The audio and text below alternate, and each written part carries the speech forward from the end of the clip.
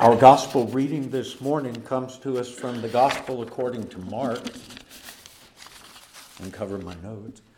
Chapter 13, verses 32 and 33. If you'd like to read along, that's on page 719 in your pew Bible. Excuse me. But about that day or hour no one knows, neither the angels in heaven nor the Son, but only the Father. Beware and keep alert, for you do not know when the time will come.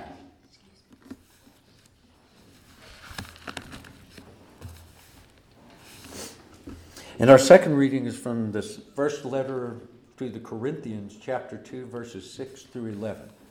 Listen again to God's word. Yet among the mature we do speak wisdom, though it is not wisdom of this age or of the rulers of this age who are doomed to perish. But we speak God's wisdom, secret and hidden, which God decreed before the ages for our glory. May God bless this reading of the word, and to our Lord be all glory and honor forever. Amen.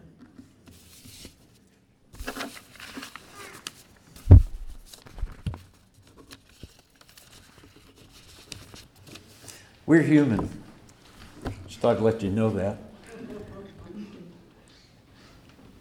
And everything about us is constantly seeking explanations or understanding, including the things we don't understand and can't explain. And that's not bad.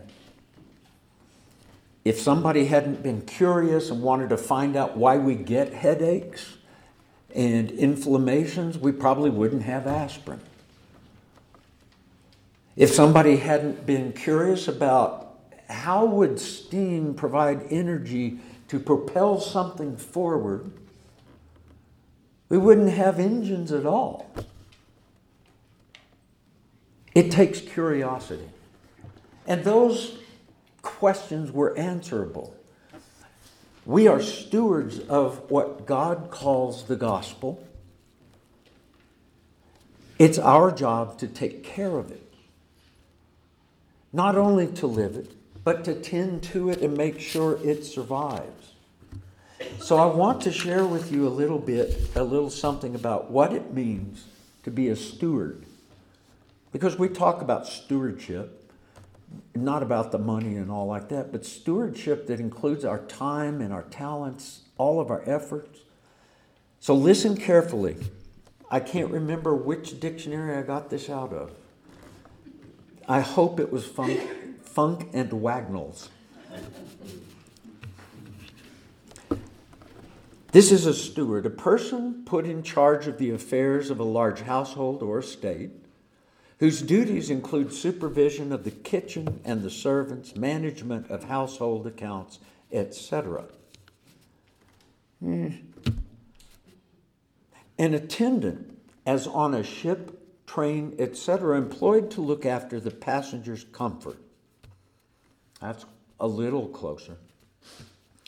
I think this one's the best one in terms of what we're discussing this morning.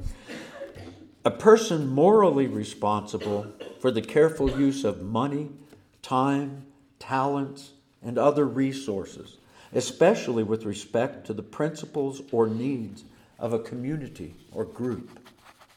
Now that's a good one. That sounds like us. If it's not you, we need to visit. So we've got an idea what stewardship kind of means. But 1 Corinthians, Paul is telling us that the wisdom that we deal with in terms of the gospel is not the wisdom of this age or of this world. It is a wisdom that is mysterious to us. And on top of all the things we have to be stewards of, we also have to be stewards of God's mystery. We cannot allow that mysterious aspect of our relationship with God to get lost in the minutiae of finding explanations, of making definitions. We are responsible as stewards of God's truth And one of those truths is that God is mysterious. If God was, well, I'll get to that in a minute. Rational thought and mystery are not mutually exclusive. Do you ever think about that? Rational thought and mystery go hand in hand. They're two sides of the same coin. We're always going to be looking rationally for some kind of an explanation, some kind of an understanding. And without mystery, we wouldn't need rational thought. Wouldn't be any point for it, because we'd know everything. Rational thought is good because it's the one strength that kind of puts us ahead of other beings on this planet. Rational thought is what leads us into the mysteries that abound and discovering answers to questions we need to answer.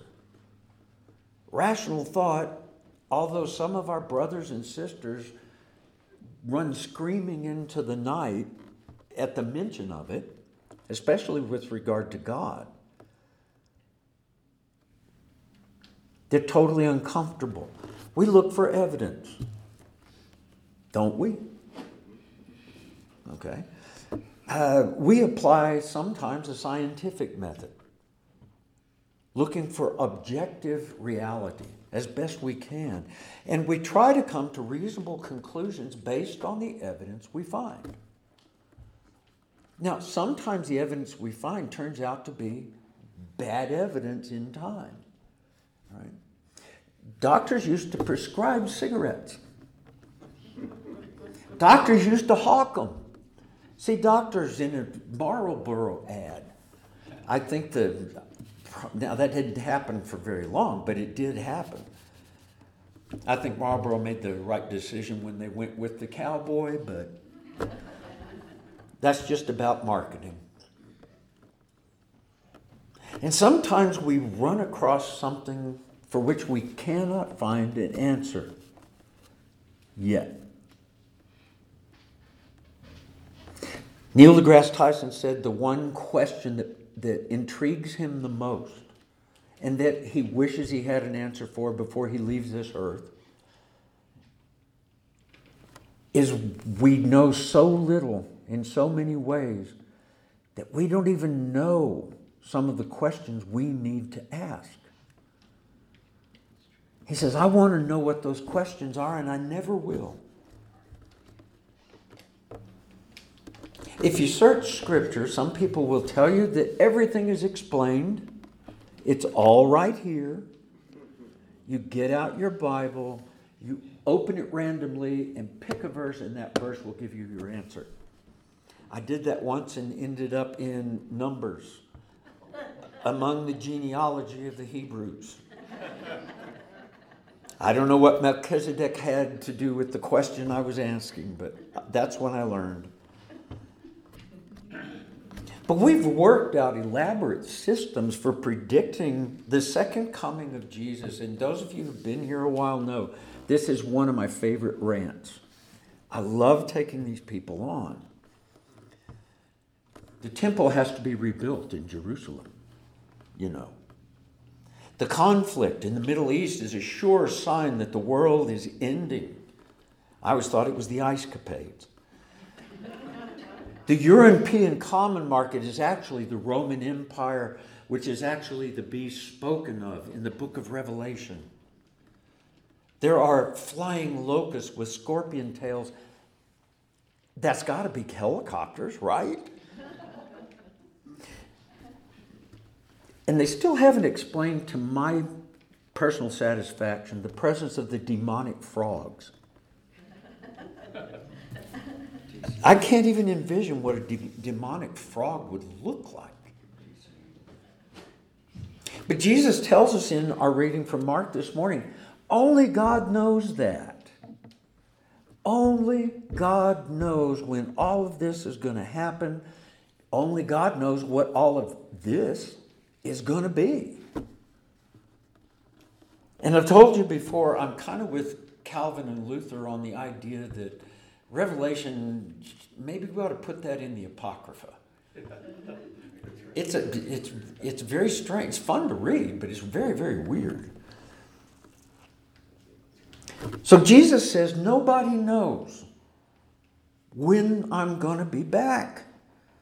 Well, why can't we all just leave the second coming alone? How hard is that?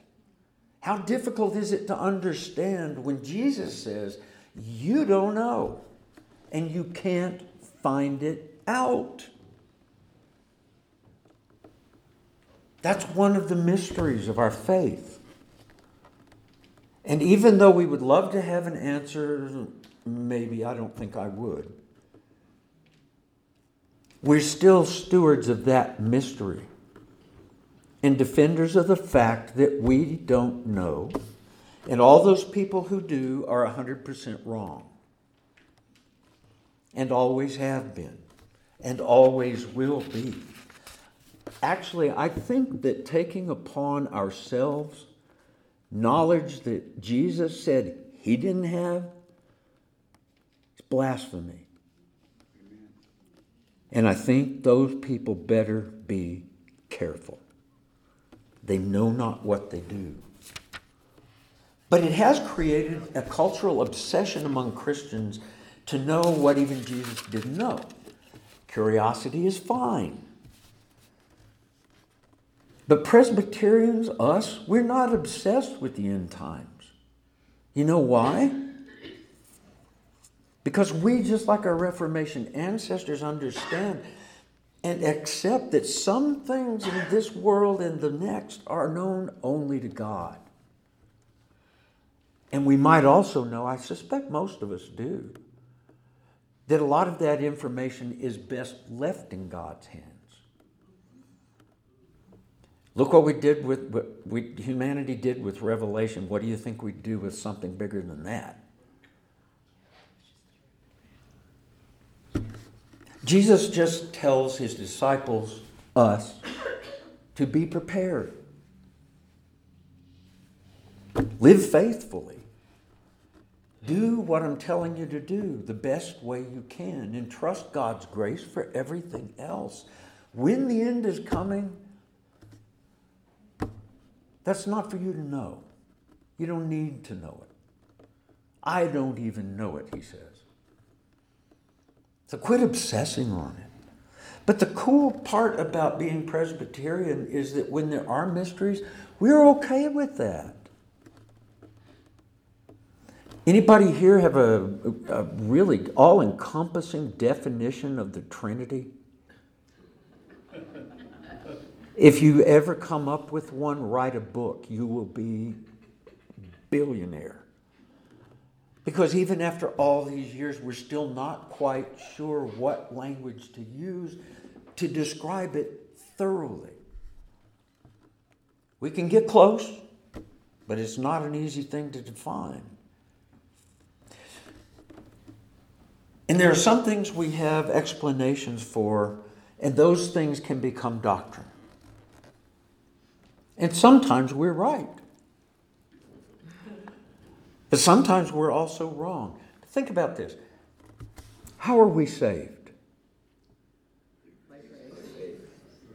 Would say that again? Grace by faith. Through grace, by grace through faith.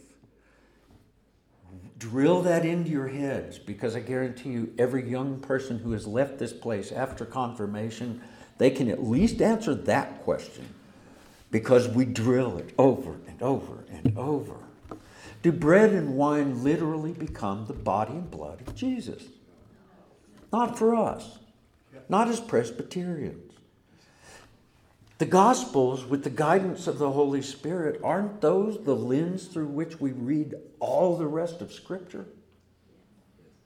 Yes. When it doesn't make sense, go to Jesus and do the best you can to figure it out. Doesn't mean you'll come up with an answer. You may still be stuck with mystery. And anyone who gives you a theological answer that doesn't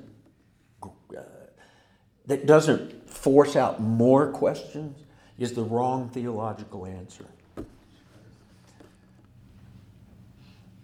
Do we have private baptisms or private communion? No, we do not. Why? Because it's an act of the entire church. Now, we can take communion to people who are shut in. That's no problem. The session knows that that's something that has to be done, and we always have an elder go with us to represent all of you and the rest of the church worldwide. And all ordained ministers of the church, ministers, elders, and deacons, we promise in our vows to maintain the peace, unity, and purity of the church. Now, the first two, I think, are kind of self-explanatory. I've always had a minor scruple with the purity part, because churches, just like any other institution, are full of human beings, and how many pure people do you know? Besides that, our doctrine is not pure. It's as pure as we can get it right now. But remember, part of our ancestors' doctrine was that black people did not have souls. And they were wrong. So that's why we call ourselves reformed and always reforming. We're always learning new things. And I hope we grow from the things we knew. It seems to me in part that maintaining our doctrines and practices is a part of maintaining the purity of the church. It doesn't mean the church is sinless. It doesn't mean the church is never going to do anything wrong. It just means we're free to be wrong, but not to do wrong. Being good stewards of what we believe and how we live our beliefs is part of maintaining our doctrines and our practices. Those are important. And I also think it means being good stewards of that mystery. Acknowledging it. I may have told you this before. When I was Catholic, I always enjoyed Mass. It was incredibly dull, except that one part where they say the Mass. And I always thought that was beautiful. And once in a while, I would not want a steady diet of it, but once in a while I kind of miss high church. Because it does project some of the mystery back at us. And we lose that. We're very rational. Presbyterians have always been fairly rational people. But the wisdom of this age is not enough to explain everything, especially when it comes to God and faith. God's wisdom is to leave some things as mystery. And it's probably better that way. Remember the story of the pecan trees and the fish? I do. Oh, okay, thank you. That wasn't rhetorical. And some of you don't know it, but if you want to ask me later, I'll tell you about the fish perching in my pecan trees back home.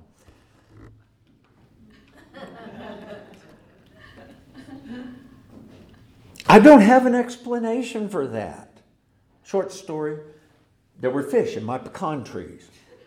And Scout's honor, that is the truth. But it's a lot more interesting and a lot more fun as a mystery. Isn't it? How'd they get there? Why were they there? Was it an invasion or an infestation? I don't know, but perch in my pecan trees. Where God is concerned, all of this is not about fun or interest. It's just about God being God. And God is mystery. No matter how much we know about God, there's way, way, way, way more than we can even conceive that we do not know. God wouldn't, I think, if God was not mysterious, would God even be worth worshiping? If we could encapsulate God in our own understanding, would God even be a God? I don't know, but I suspect not. No one comprehends what is God's except the Spirit of God. And some things are known only to God. They're mysteries, and we're stewards of those mysteries. And when asked who God is, sometimes I don't know is the only answer we have that has any honesty to it. Part of the mystery that we are stewards of is that we are creatures, we are not our Creator. And what is known only to God is known only to God, and that's a good thing.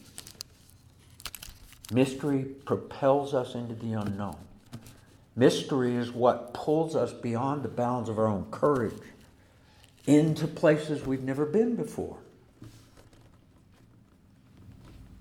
And mystery is also something that should pull us into closer relationship with this God we don't understand. Amen. Amen. Come, let us stand and say who we are, to whom we belong.